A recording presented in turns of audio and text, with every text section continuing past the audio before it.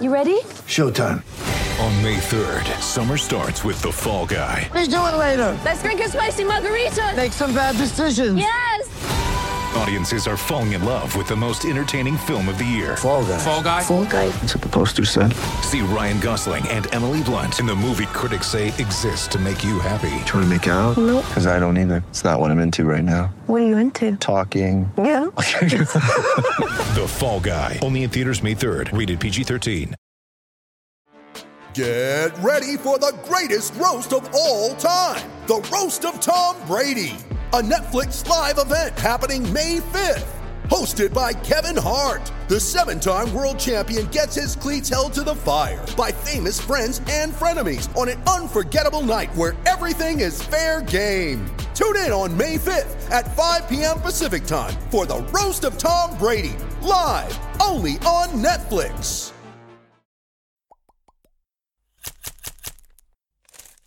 Welcome back to CLNS Media Headquarters in East Boston, everybody. This is Trags. I'm joined by Jimmy Toscano. We're talking Al Horford and the perceived struggles of the big man who's signed a 4-year, $113 million contract. We always got to mention that. We do, because that's that. part of the equation with Big Al. And let's face it, Al Horford, when he goes into a bit of a slump, everybody around here panics. I don't get it because, we have the opportunity to watch the Celtics up close quite often. And when you watch basketball, and when you watch the Celtics, when the Celtics are going well, offense flows through Al Horford. This shouldn't surprise anybody that Al Horford goes through a 5-game stretch where he was shooting 31% and averaging just over 7 points a game. It shouldn't surprise everybody, but not everybody watches the games as closely or as often as maybe you do or I do. I don't get to all the games, so I will watch some on TV just like any other fan or any other NBA know-it-all, whatever. And I can see times where Horford is maybe a little bit more passive than he should be. And I have people who know that I cover the team, and they say, what's the deal with Horford? He doesn't shoot enough. He doesn't take control of the game. He doesn't do this. That really hasn't been who he has been over his career, and I think that's maybe what people thought they were getting when the Celtics signed him and when they see the dollar figure. But that being said, the game against Houston, I totally think that criticism was deserved. And I think Al Horford thinks that criticism was deserved because he came out and said after the game, I need to play better. And that was his worst game as a Celtic, especially plus-minus wise. I think it was minus 22. So that's deserved criticism. When you are a superstar or a star athlete in Boston, I don't care who you are, you get criticized. Well, you David get Ortiz criticized, got Jimmy, criticized. because Tom Brady you get gets paid. criticized. That's exactly. why.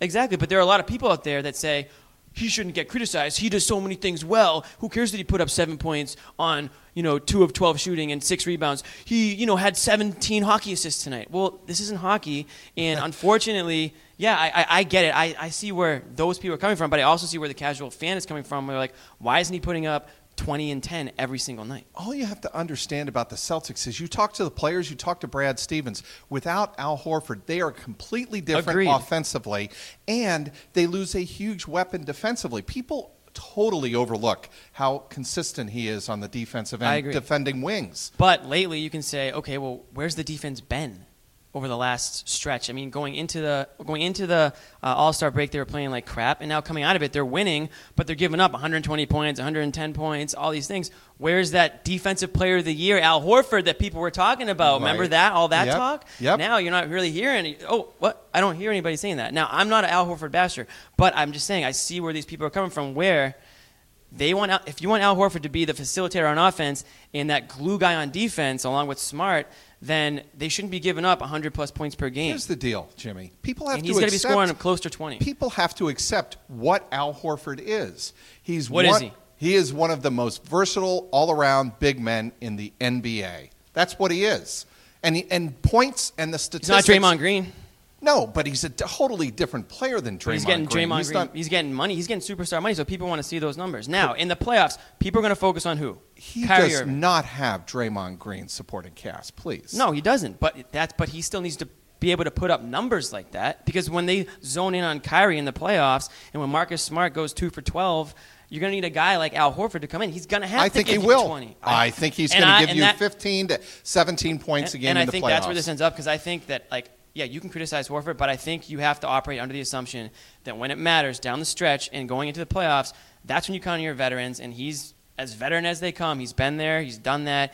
He's in his second year with the team now. There's no more learning curve, I don't think, in terms of getting acclimated. It's him and Kyrie. They're going to have to lean on those veterans down the stretch. And then you've got your guys like Tatum and Brown, sure. But it's going to come down to Horford. He's going to really have to step things up, I think, down the stretch there. Well, and people forget that last year, if it weren't for Isaiah Thomas stealing the show, Al Horford was the most important player on the Celtics in the playoffs. I think that's going to happen again this year, and this 5-year stretch is going to be completely forgotten. That'll wrap it up for this Celtics Talk. I'm Mike Petraglia. That's Jimmy Toscano here in East Boston.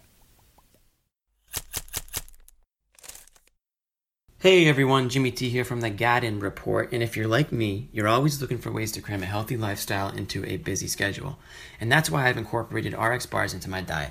Beyond being a go-to snack that checks off a number of nutritional boxes, RX bars actually do taste delicious. They created a bar made from real, whole food ingredients that actually taste better than anything else out there. And I'm a protein bar guy.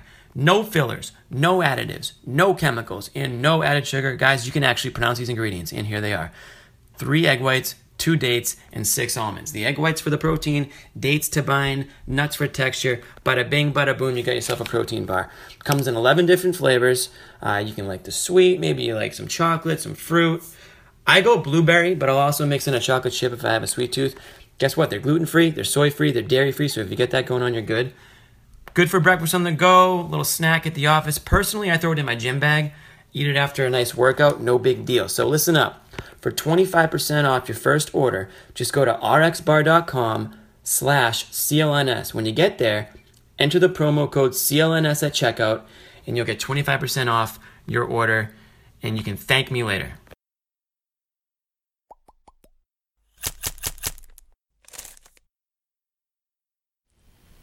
Nick Gelso, joined by Jared Weiss here in our East Boston studios, and we're talking Celtics, brother. Boston Celtics have put together some real basketball since the All-Star break.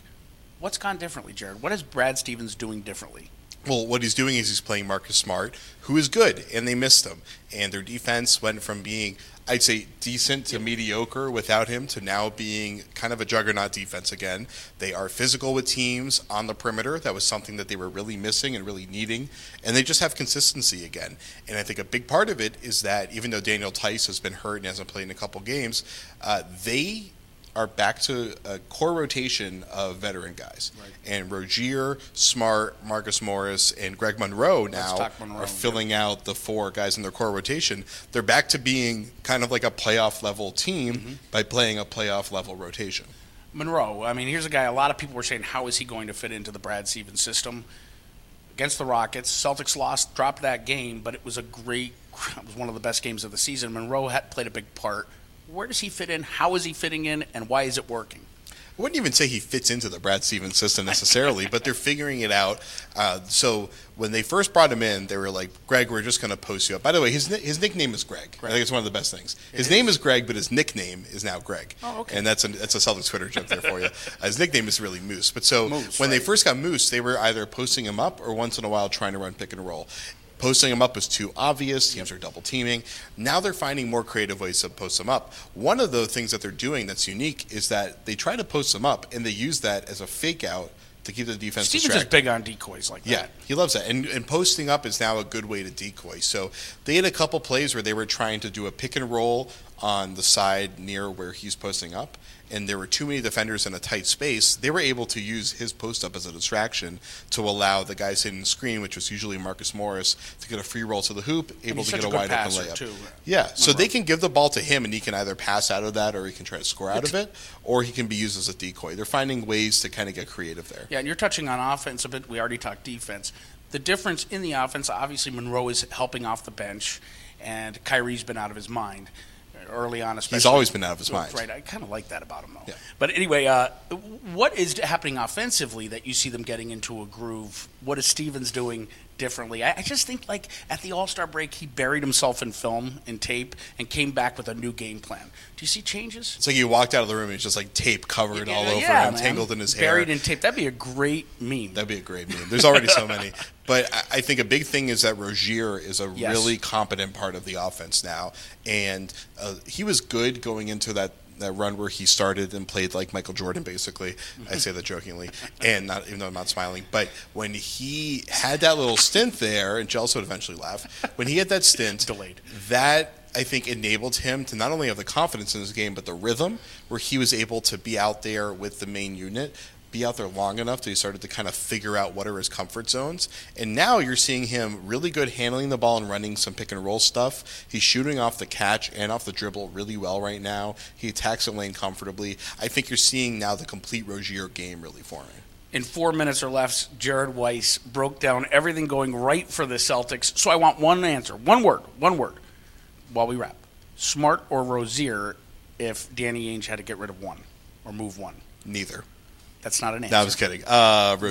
Rozier probably, because he's such a comprehensive all-around player. Even though Smart, what he does defensively is almost unmatched in the NBA. Rozier is a complete two-way player, or he's getting pretty close to it at this point. I'm Nick Gelso. He's Jared Weiss. He's taken Terry Rozier. And that's it. We're going to wrap from East Boston. We'll catch you next time at the Garden.